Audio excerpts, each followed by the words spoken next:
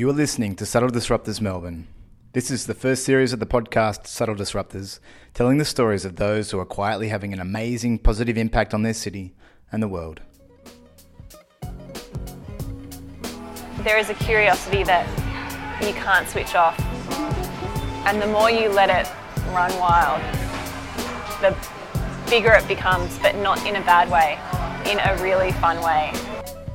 For centuries, the cafe has been a place for ideas to be pondered, debated and nurtured.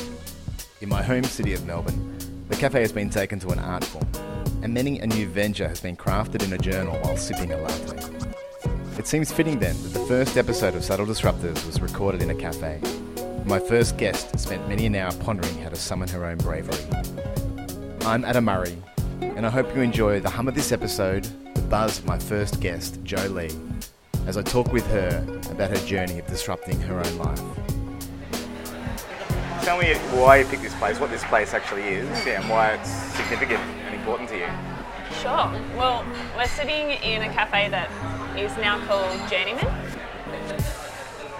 I'm sure people can probably hear the background noise of the cafe. So we're sitting in Chapel Street in Windsor, in Melbourne. And although the name of this cafe has changed, it was originally Duke's. The reason that I brought you here, Adam, is because this was one of the places that I think I had some of those hard conversations with myself when I was working a job that I was both very hopeful about, but feeling very disappointed about as well. And it was during that period that I was regularly working from home as well as in the office, but I lived close by here back then, and when I was working from home, this was the coffee shop that I would come to for my daily coffee to make sure that I had left the house and that I wasn't going insane working at home by myself. And yeah, so this was probably the place that I could say that I decided to start the journey, I guess, of being an entrepreneur, if I can call myself that. This is probably the place that I could say I've decided to be brave, or live out the capacity of what my courage, I knew my courage could be. Yeah, that's really cool. So what job were you working when you first started having those conversations? It would have been my first job out of uni, so my first full-time job that I started having those conversations. I was working for a big organisation and worked with some really amazing people, really interesting people. Had a few challenging roles within that organisation, so that kept me really interested for quite a long time.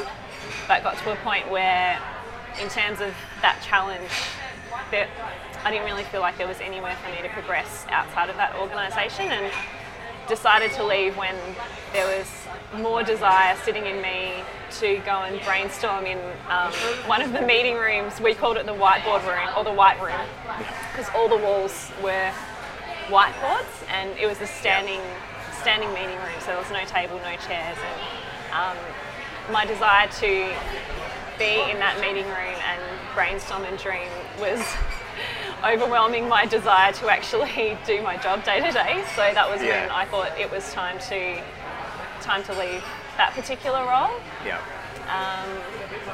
That was when the curiosity started taking over, I guess you could say. And when you were saying that, like, this was the place that you used to come to make sure you got out of the house, you'd left the job you were talking about already. Yeah, so I'd left that job by then, and at that stage I was working in a job where I was travelling quite a bit, so travelling to different parts of Australia in a management or business development role, and that role I enjoyed, and the organisation or the business I really enjoyed too. But yeah, I was working from home for a large chunk of that time as well when I was back in Melbourne. There wasn't an established Melbourne office, so I was working from home most of the time when I was back in the state. And what were those conversations, or how were you having them, and what were some of those tough questions you were asking yourself? Well, I think I've always really liked, always really liked puzzles. Even as a kid, I really enjoyed, I guess, the peace that I found in figuring out which parts were meant to go with which and how I was going to make it work, or how it was meant to work. Yeah. And a lot of those, the conversations that I was having with myself actually resulted from, I guess, the brainstorming and the dreaming that I was doing for these other businesses. Yeah. When I was in a space like in this cafe where I could sit down without anyone else around and I would start brainstorming on behalf of other people, the brainstorming would seem to always take a curve, and I would be brainstorming or dreaming for myself or for other projects or areas of interest that were really, grabbing me at the time.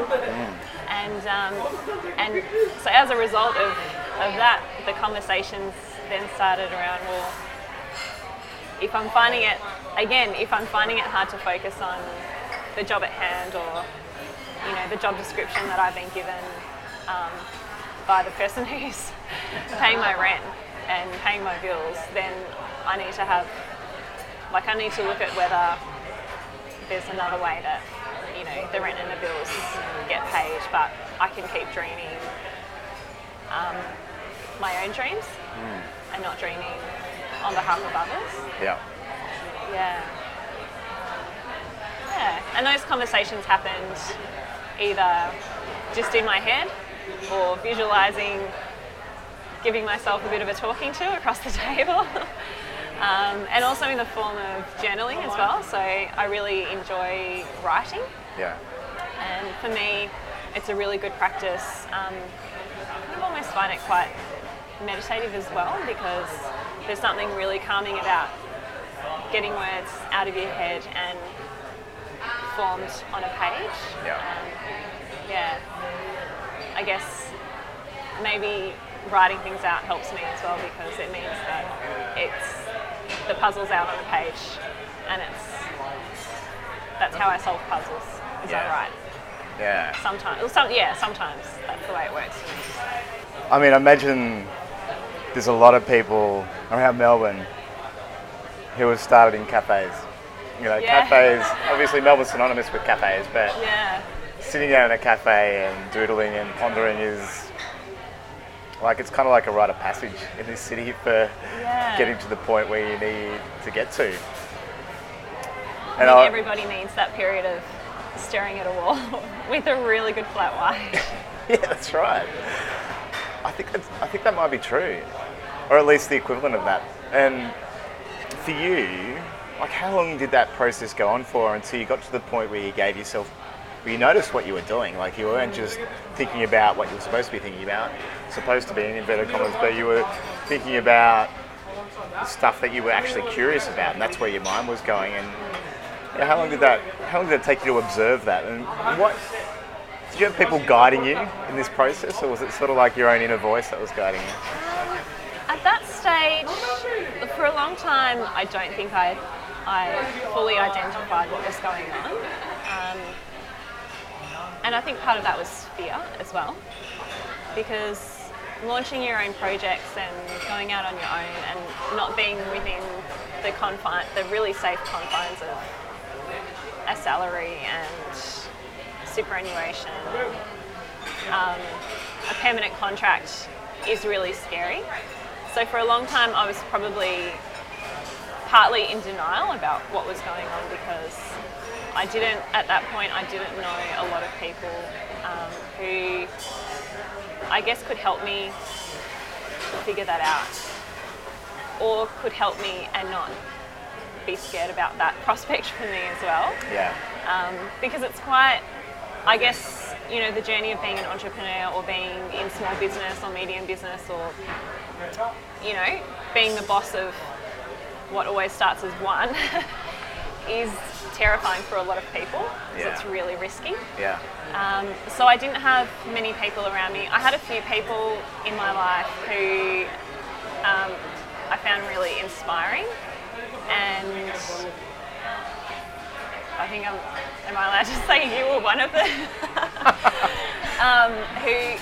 Just people who I found really inspiring and intriguing, and who were doing things a little bit differently in terms of, business and life, and just living outside the box a little bit. So I had quite a few of those sorts of people who gave me a little bit of advice.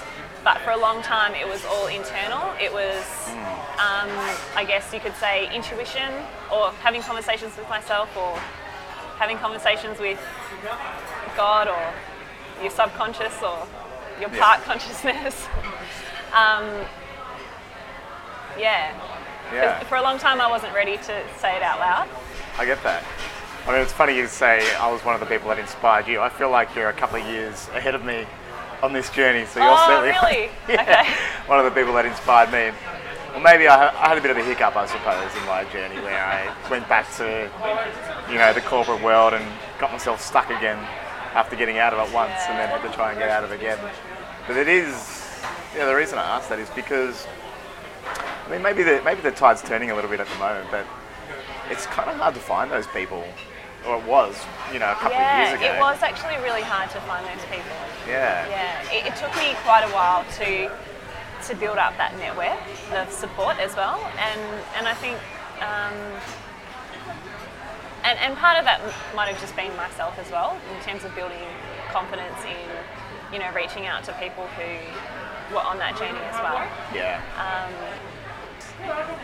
I've done the Good Life Project this year, and finding that group of people has been like a massive support in doing what I'm doing now, but also quite hard to tap into. But I guess part of that is once you kind of know where to look, and once you're sort of sure of the direction that you're going in, those people tend to pop out of the woodwork a bit more as well. Maybe because you're more attuned to who they are. Yeah, and I think once I started actually verbalizing, what I was doing, the changes that I was going to be making, and then actually making those changes and starting to live them out, it was at that point that I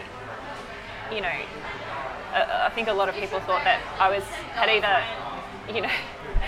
had some sort of breakdown, or that I was on the verge of some sort of breakdown, and that was why I was making these decisions and, leaving perfectly good, well-paid jobs, and but it was through the action of stepping into that journey just with a little bit more oomph, meant that other people around me who actually knew other entrepreneurs, or people in business, or people in really innovative or disruptive industries, it was through those people who weren't in that area, who knew other people in that area, that started to go, you should meet my friend such and such. Yeah. And, have you heard of this? My brother's friend is part of this group, or part of this shared office, or so it was through actually stepping out that my network grew quite significantly as well. And to go back to something you just touched on then about, sort of starting to make those initial steps, like what were they? Did you find there was some kind of core essence, if you like, or guiding principle, or something that you all of a sudden you realised, that's what I need to start doing, and then what steps did you take to start putting that into place? I think for me, one of the big things in this process was that there was a level of frustration as well, in that there wasn't enough of a creative output in the jobs that I'd been doing, and that frustration helped to fuel this decision, the decision to leave a really great corporate lifestyle, and so it was almost like there was part of it was that I felt like I needed almost like a creative sabbatical, in a way, that I needed some time to kind of breathe and figure out what that creative expression was going to be. Yeah. For quite a while, I, looked into kind of the usual creative business options. So, did interior decorating and things like that for quite a while, and which was good fun, but ended up feeling a lot like all of the other jobs that I'd been in. Yeah.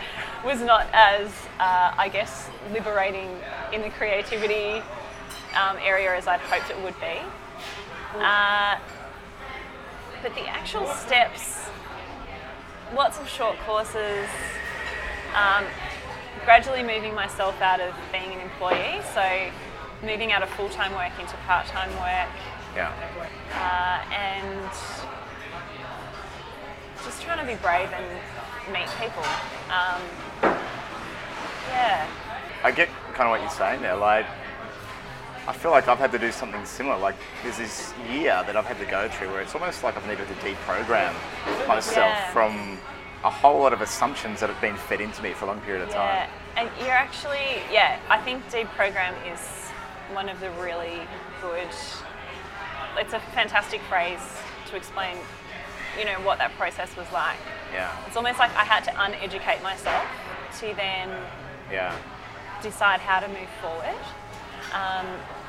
But I think in that process as well, for me, it in the uneducation of my life and what you're kind of told about work and responsibility when you're, from primary school right through to uni. From prep, I needed a break from that as well. A lot of people take a gap year or a few gap years before they start full-time work or before they start a university degree. And I never did that. I went straight from high school into university and then straight from university into full-time work. And I think because I didn't have a period where, not really a period for, doing the usual trip around Europe, backpacking trip around Europe or anything like that, but more just the breathe to start, like first stop and then breathe and then figure out what it is that you really, like you wake up and you want to do, whether someone's paying you or not. So I spent a really big chunk of time doing that as well. So I guess part-time sabbatical, I had to have a part-time sabbatical as well. I'm calling this my gap year as well. I got this theory, maybe we all need a gap year every 10 years. Just to get away from the normal stuff we do. Really interesting presentation a while back, and I can't remember who presented it. I suspect that it may have been a TED Talk that was the director of one of the most incredible creative agencies in the world. Voted again and again, best design agency in the world. And, lots of awards and accolades, and I'm not sure if they still do it because it was quite a while ago that I saw this presentation. But he talked about how his whole office every 7 years shuts down for a year. Yeah. And I've heard about this guy as well. Everybody goes on a sabbatical for a full year.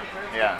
But it's not you head off to your couch and you sit there like a couch potato on your sofa for a year playing PlayStation and eating potato chips or crisps. You actually go and do something really proactive to get yourself inspired. So you book yourself in for a trip around the world where you visit all the best museums, or you go and spend 6 months in a monastery, or the clause is that you have to do something like really inspiring and really great. But the positive out of that was that even though obviously you lose money by not having anyone working in the office for a year, they actually, he felt that they had fresher and better ideas, because usually as a result of the sabbatical that everybody took, as he said, usually in year 7, like the year before the sabbatical, everyone's ideas and creativity, you can see it's getting really dry, and they keep repeating the same ideas. and then everyone has a sabbatical year, and it's like you have this 5 years of oomph again. And he talked about how, everyone should do it. You just shave a bit of time off your retirement, and then you still end up, with the same amount of superannuation if you're worried about something like that. But then maybe it's more about taking lots of sabbaticals and not working towards retirement because you really enjoy what you do, that you just want to work till you die. Exactly. There's no need to retire. But in the very best way. Yeah. That's inspiring. It gets the whole office to do that as well. Yeah. I find that really exciting. That's like when I have a big team around me, like that's in terms of innovation in workplace, like that's what I would love to be able to do. I feel like there's people going to be listening to this screaming into the podcast. His name is... Yes, I know. It'd be Michael Peck. Michael Peck used to talk to me about that guy as well. Okay. I think he's a famous typographer. Okay. But yeah. Okay, so you had that sort of part-time sabbatical, gap year, deprogramming. And then, but there was a moment where I don't think you really had too much lined up, but you just took a plunge. And I don't even know if you had, a whole bunch of savings or anything, but you did a really brave thing from what I remember and just said, well, that's enough of that. This is the direction I'm going in. Yeah, I'd been chatting to a few friends for a while about the frustrations that I had because I'd already left the big kind of like salary jobs and moved out of full-time work and was working part-time for about 18 months. And part of that period was so that I could do a little bit of study as well and just start that exploration. But as always, you get caught up in the work that you're doing, even if it is just part-time. And I've been saying to a few people, well, maybe only 2 or 3 people, that I should put a date in my diary, and I've just got to, I've got to leave by then. I've got to do it, and I, had a few catch-ups with friends where I actually put a date in my diary and was like, okay, great, 6 weeks from now or 3 months from now, that's the cutoff. I've got to do this, I've got to just quit and start something, or start something and quit. The best way to get out of there is to light a fire on your chair so you eventually have to jump off. But all of those dates passed, and it was when I met one of my, I guess, someone who's in a mentoring role for me now. When I first met this person, I was listening to them talk about something, and they just said the phrase, "If not, why not?" And there was something in the way that he said it. It felt like I had been punched in the face, and it was like, the universe or God or some sort of something outside of myself had thrown a glass of water in my face and was like, why have you let those dates pass? Yeah. And I felt so, I guess, convicted that there was something really different that I determined to do, but I still hadn't had the guts to do it. Yeah. And it wasn't that I felt a bit ashamed that I let that pass, but it was that there was almost like this zap of hope in that punch to the face as well. And that was on a weekend, and then I think the next time I worked, which was the Monday or the Tuesday, I handed in my resignation. Wow. I gave about 5 or 6 weeks notice. Yeah. That was the cushion that I gave myself, was that I gave a little bit of notice so I could internally rage against myself, then pull myself together and get ready for this. Yeah. And yeah, I did. I had relatively little savings. But I also had I had this really interesting conversation with myself, but also like I'm quite a spiritual person, so I'll say I had a conversation with God where I felt like I was standing in the plane and the door was open and I decided to jump out, but there was someone still there, God or the higher powers that be, going, that's a really nice parachute you've got on, Joe. You need to get rid of that parachute too, because if you've got a parachute on, you're not going to learn how to fly. So and what I felt was being said to me was that the savings that I did have was the parachute, and that I would end up using that as a parachute rather than for the business, and that if I was going to do this, I needed to really start from scratch. So I gave all my savings away to a charity. Oh my gosh. Not many people know that, but maybe lots of people will know that. That was, and I have no regrets in doing that, because I needed no parachute. Yeah. I needed to know that there was no trampoline being held on the ground if I didn't sprout feathers. I needed to have no backup at all. No other option but to do this. Wow. So, I didn't know that. Yeah, now you do. That is inspiring. And I mean, it's not the advice that I would give other people, but for me at that time, that was the conviction that I had. Yeah. And it's really not sound business advice at all. But that was right for me then. I get what you're saying. That idea of a parachute though is probably relevant to a lot of people. Like a lot of people, I know I did. Let me talk about myself. Like I took a leave of absence from my job, and it was unbounded leave of absence. Yeah. And I wasn't earning any income from the job. It was kind of like that was my parachute. I knew I could go back to that job at any time if I needed to. And the day I even tried to quit, my boss said, "Oh, why don't you just extend your leave of absence?" And I said, "Yeah, sure, I'll do that." And then when I got home, I'm just like, no way. Like I can't wait any longer. I've got to quit. And I rang him straight up and I quit, and that was it. Yeah. But that was my parachute, you know. Yeah. It's really cool.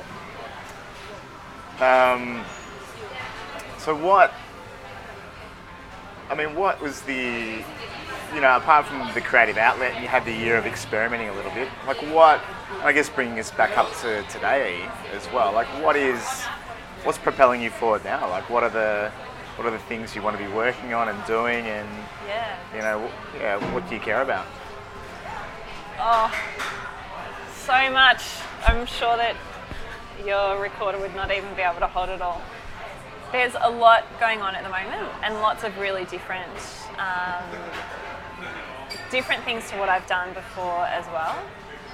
So over the last couple of years, I've done a lot in the creative spaces around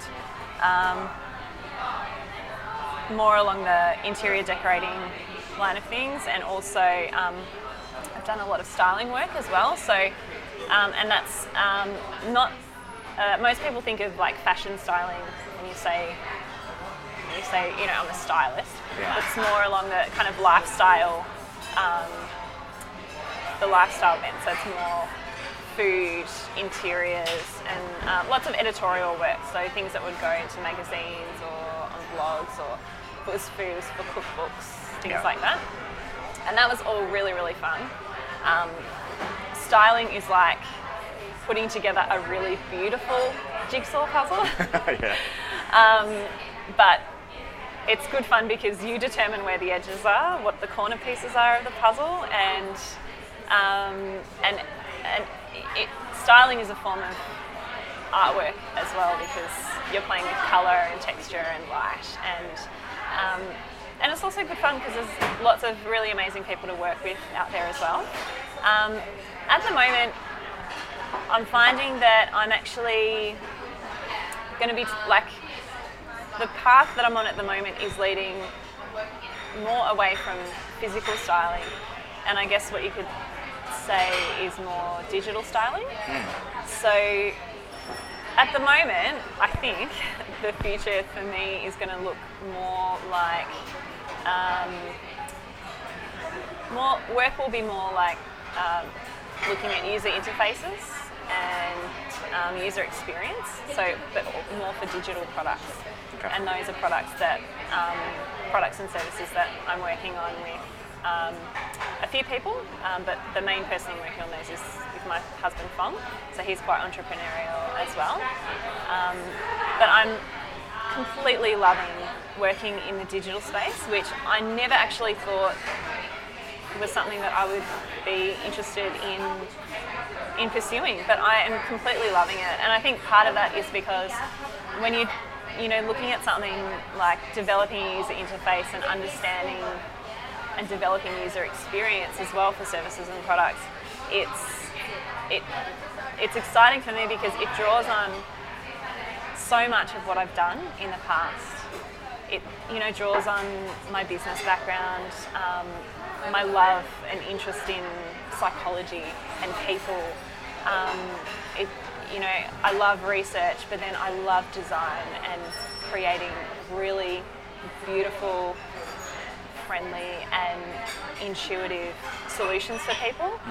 And yeah, so my styling work is still in the physical world, but it's increasing in the digital world as well. As you could say, I'm really interested in people and how they react to things and how they use things, and it's so much of our lives is moving from not just existing in physical spaces, but we exist in digital spaces too. So some of my work is transitioning into that as well.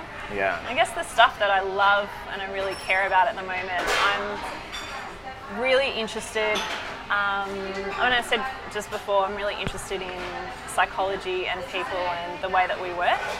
So there's a couple of different projects that I'm working on at the moment that I can't talk about all of them at the moment because lots of them are in development or in infancy. So what they are today is probably not what they're going to be tomorrow, literally. Yeah. But a big area that I'm really interested in is well-being. And is what, sorry? Is well-being. Well-being, yep. And what that means for people. And particularly, I'm really intrigued about motivation. Like why people do the things that they do. Yeah. In every aspect of their lives. And so a lot of what I'm doing is looking at people's motivation and their well-being, their health in every sense of the word. Yeah, and that's where work is leading me at the moment. Yeah. Yeah. Yeah. Yeah, it's really cool. I get that. And the name of your business is? My business is The Visualary, so that's one of the projects that I have. The Visualary is a word that I kind of made up in this cafe. Actually, I was when in one of my dreaming brainstorming sessions. The term came out of, I'm not sure where, but somewhere. Yeah. And part of that was the frustration that what I knew I was capable of and what I desired to have from a work experience didn't actually exist in the real world yet. Yeah. So the Visualary has been an interior decorating and styling business, but I guess in the future it will be more of a term, I guess, for myself, referring to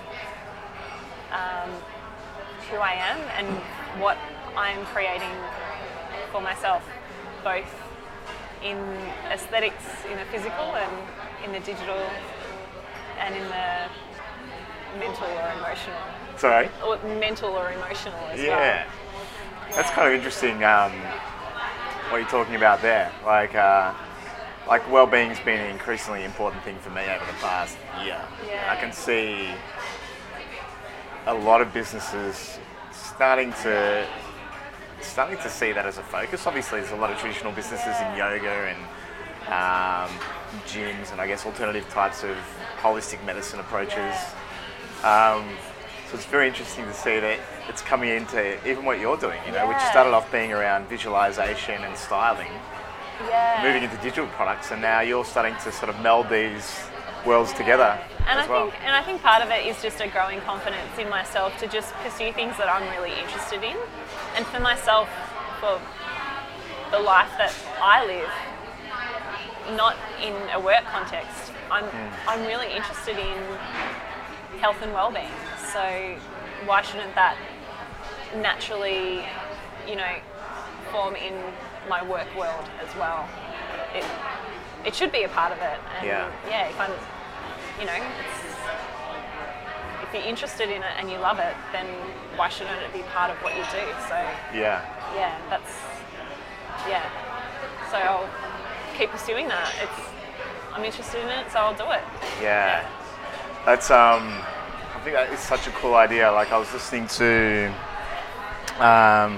Jonathan Field's podcast with Elizabeth Gilbert. You know Elizabeth Gilbert? Yeah. And I haven't read her new book, but I think I'll start it next week. I've got it ready to go on Audible. Yeah. I don't read a lot of books, but I listen to a lot of books. Okay. In the car, in the shower, when I'm procrastinating. Yeah, well, she was talking about that book, so I'll give away one of the secrets in it. But she was saying that she used to talk a lot about finding your passion. And then after one of her conferences, someone wrote her an email saying, I feel like such a loser after being at your conference and you talking about passion, because I've been looking for my passion for 10 years, but I feel like I've never found it. I've never found my passion. And it caused her to have a bit of a crisis point and think, well, so do I really believe this about passion? Like, is this really a thing? And it started this train of thought where now she's like, maybe that's not the thing. Maybe it's about following your curiosity. Like, we're all curious in lots of different things, and enabling or giving ourselves permission to follow our curiosity and see where it leads us. And I'm just thinking about what you were saying and where you sort of, you've come from in terms of even the visual area, right? It started off as an interior design business, and then a lifestyle styling business, and into digital, and now this kind of other natural curiosity that's come into your life around well-being, starting to perhaps influence that direction as well. And it's not like there is one passion. Like, you've never said, I'm really passionate about anything but jigsaws and visualizing. But the journey is naturally unfolding and becoming richer over time. Yeah, that's interesting that you say that. I just in the natural networking that you do as an entrepreneur, met a really interesting guy a few weeks ago who has a number of different businesses around Melbourne and doing some really, really interesting and different things in a few different spaces. I won't give the whole story on him, but we were having this conversation around how, when you've got, it's not that you get an entrepreneurial bug and, you get bitten and then you're stuck with it. It's that there is something that is always there, and it's a curiosity that gets to a point where you can't ignore it. Yeah. You just want to know. And you just have to do it. And it was one of those conversations where you kind of end with both of you looking at each other going, yeah, and nodding your head going, yeah. But then,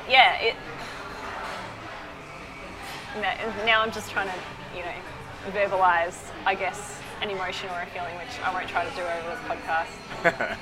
I'll just end up nodding my head and going, yeah. But it's that there is a curiosity that you can't switch off. And the more you let it run wild, the bigger it becomes, but not in a bad way, in a really fun way. And you kind of lose control of it a bit, and that's really cool.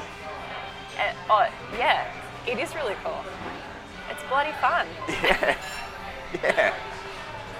I find myself waking up in the mornings thinking these days, well, what's going to happen today? Yeah, there's something really nice about, I guess, the reckless feeling around it as well. Yeah, there is. Like, I didn't have a proper gap year, but now I'm just being a crazy version of an adult, which is not really all that socially acceptable or normal or predictable or safe. Yeah. And doesn't really leave any room for white picket fences, but that's okay. It's actually good. Might be better. Yeah, I think it might be better. Well, for me, it's better. Yeah. Yeah. I wonder if it's going to be considered more normal and acceptable and maybe better for our well-being to live this way as well. Absolutely. So maybe a couple of questions Okay. to round things off.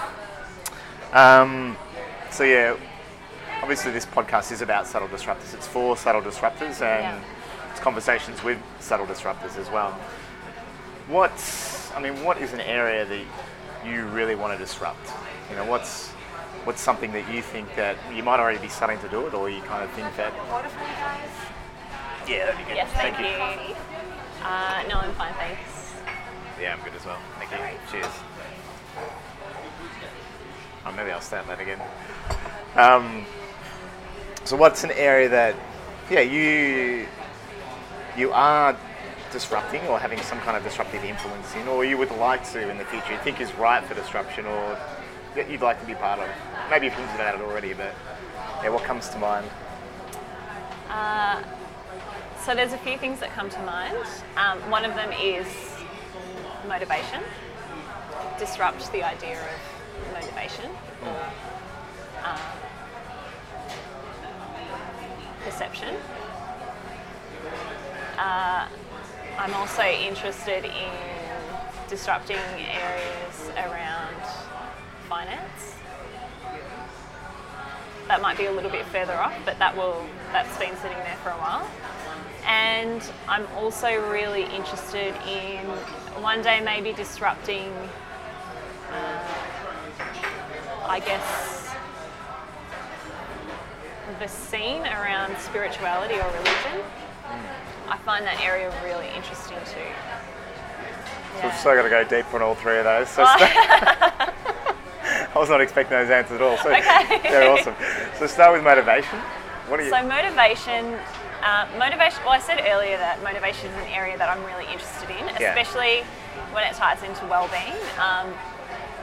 I think so much of what I see going on for not just for myself or for other people around me, but for the world in general, is that, our main motivator in life is fear.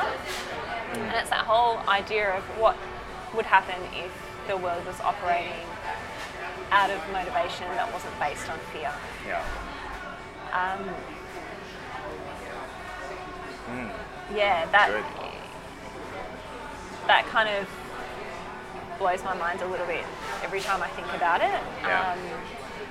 And I think a big part of that is because that's part of my journey, is moving out of a place of fear into a place of, I guess, being myself and following really positive motivators.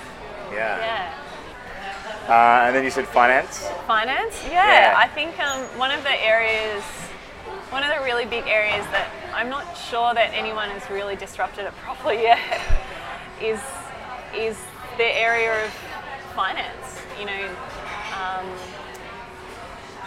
For most people, a lot of people out there isn't really proper education on finance and money, and that's a huge problem, I guess, in probably the Western world, is that we live lives that we actually can't afford.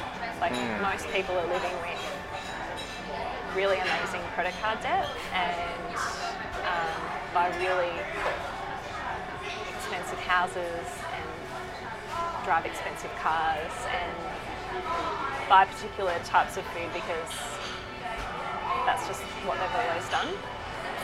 Perhaps motivated by fear? Perhaps motivated by fear or habit or apathy, who knows. Yeah, so I think there needs to be massive disruption in terms of people's education around finance.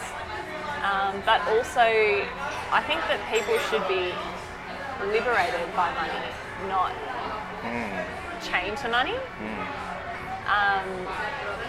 You know, for me, I would love to have $1 billion business and do something really good with that money. Like, yeah. And I also think that there's too much reliance on big banks as well. Like there probably should be some more alternatives out there. Yeah. Or yeah, some sort of disruptive banking solution would be brilliant. Yeah, it would. I mean, that's a little bit tricky because there's lots of legalities around that. But then I guess there's lots of legalities around the taxi industry and... Correct. There's always, in any kind of disruptive thing, there's always people that don't like it. I mean, disruptive industries are often illegal if you really look at it, but become so normal that the legalities are moulded around them. So, yeah. I think I really like what you're saying there about finances, particularly around like disrupting how people consider finances. Like I think for a lot of people it is it's a pressure rather than an enabler and a tool for something. You know, it's kind of like you have to have this certain amount of money in the bank to be able to do anything, or rather than, you know, there's ways to unlock finance. Absolutely. That isn't even in most people's educational consideration. Yeah. And the last one was around spirituality, or spirituality and religion. I think I find that really interesting as well because so much of religion has been it's organised like a corporation, and I think that is whilst it's really positive for a lot of people and it's really helpful for some things, you know, especially in areas like, you know, distributing resources to the poor and things like that. It helps if you've got a lot of structure and accountability. But I think in terms of, you know, spiritual exploration for people, there isn't as much of a safe options for exploration. There's a lot of people out there, like any industry or business or area of interest, there's a lot of people who will want to rip you off or take advantage of you. But also there's a lot of black and white in spirituality and religion, and I guess for me, I, you know, grew up in a Christian family and you know, have a church background. I just think that there should be some more options for really exploring the possibility of something larger than ourselves. And yeah, I'm not quite sure how to answer this one. I think I caught myself by surprise when I said it too. Maybe it's been sitting there and it hasn't been processed yet. But I think there should be more in that space. Yeah. And I think it will happen anyway. I think that's what the world is asking for now. Yeah. Yeah, I think we don't necessarily need cathedrals. We need lots of really vulnerable, safe conversations. Yeah. And we need space within ourselves and in society to explore God as a safe option. Not as an option that's chosen out of fear or that's, you know, used as discipline, but that is actually for what it is and could be for people, which is love and peace and guidance Yeah. that isn't really black and white, maybe a little bit more grey. It's like even the journey that you've been on has been giving yourself permission to play in the grey a little bit and experiment. Absolutely. And Absolutely. you've had to create that space for yourself in a lot of ways. That'd be kind of what you're saying there is, even in the realm of spirituality and purpose, like perhaps the future of that or the disruption of that is to enable these containers where people can say or think or feel whatever it is they need to feel and feel okay to do that because it's part of them tapping into their spirituality. Yeah. Yeah, interesting. It'd be interesting to see where you take those. Yeah. And then just to wrap up, what's some kind of, say that there's people out here that would like to be on a similar journey to you, or perhaps they are, they've just started on it, but what's some kind of encouragement or some kind of subtle step, if you like, that they can start taking that's easily within their grasp, but you would encourage people to do? Well, there's a few things that I'd encourage people to do. I would encourage people to read as much as they can. For me, I struggle to sit down and read just because of the frenetic pace of life at the moment and for the last couple of years. So for me, I devour books by listening to them. Yeah. So I'm a big audiobook fan. I know not everyone is into audiobooks, but that's how I... You double speed it? I do speed it up, Yeah. and so I can get through them really quickly. That's kind of like my version of speed reading. Yeah. Is that I listen to chipmunks pretty much in the shower. Yeah. And that is really great. Most of what I read is non-fiction, and lots of business books, and but also I would encourage people to read a lot of what they wouldn't ordinarily choose themselves. So, all your favourite like business people or your heroes, or look them all up. You can find favourite book lists for everyone under the sun, whether it's Bill Gates or Warren Buffett or Howard Schultz, whoever, Oprah Winfrey, like whoever does it for you, look up what their recommendations are. Yeah. And something else that I would encourage people to do is to learn how to meditate or to soak, which is... You say soak? Yeah, soak. Yeah. So soaking it's more of a, I guess like a Christian practice, which is, it's a form of meditation, which is just stopping yourself, slowing down and resting, but not falling asleep. Sometimes I fall asleep though. Yeah. But it's another form of meditation. So learn how to meditate is really important, especially with the crazy lifestyle that comes with small business or entrepreneurial ventures. And I had one more, but I've forgotten. Oh, that's right. Do lots of things that are really uncomfortable, that make you really uncomfortable, but that also tie in with learning a new skill. So whether it's maybe learning a new language, or learning to juggle, or brushing your teeth with your left hand if you're right-handed, do something that feels really awkward but challenges you.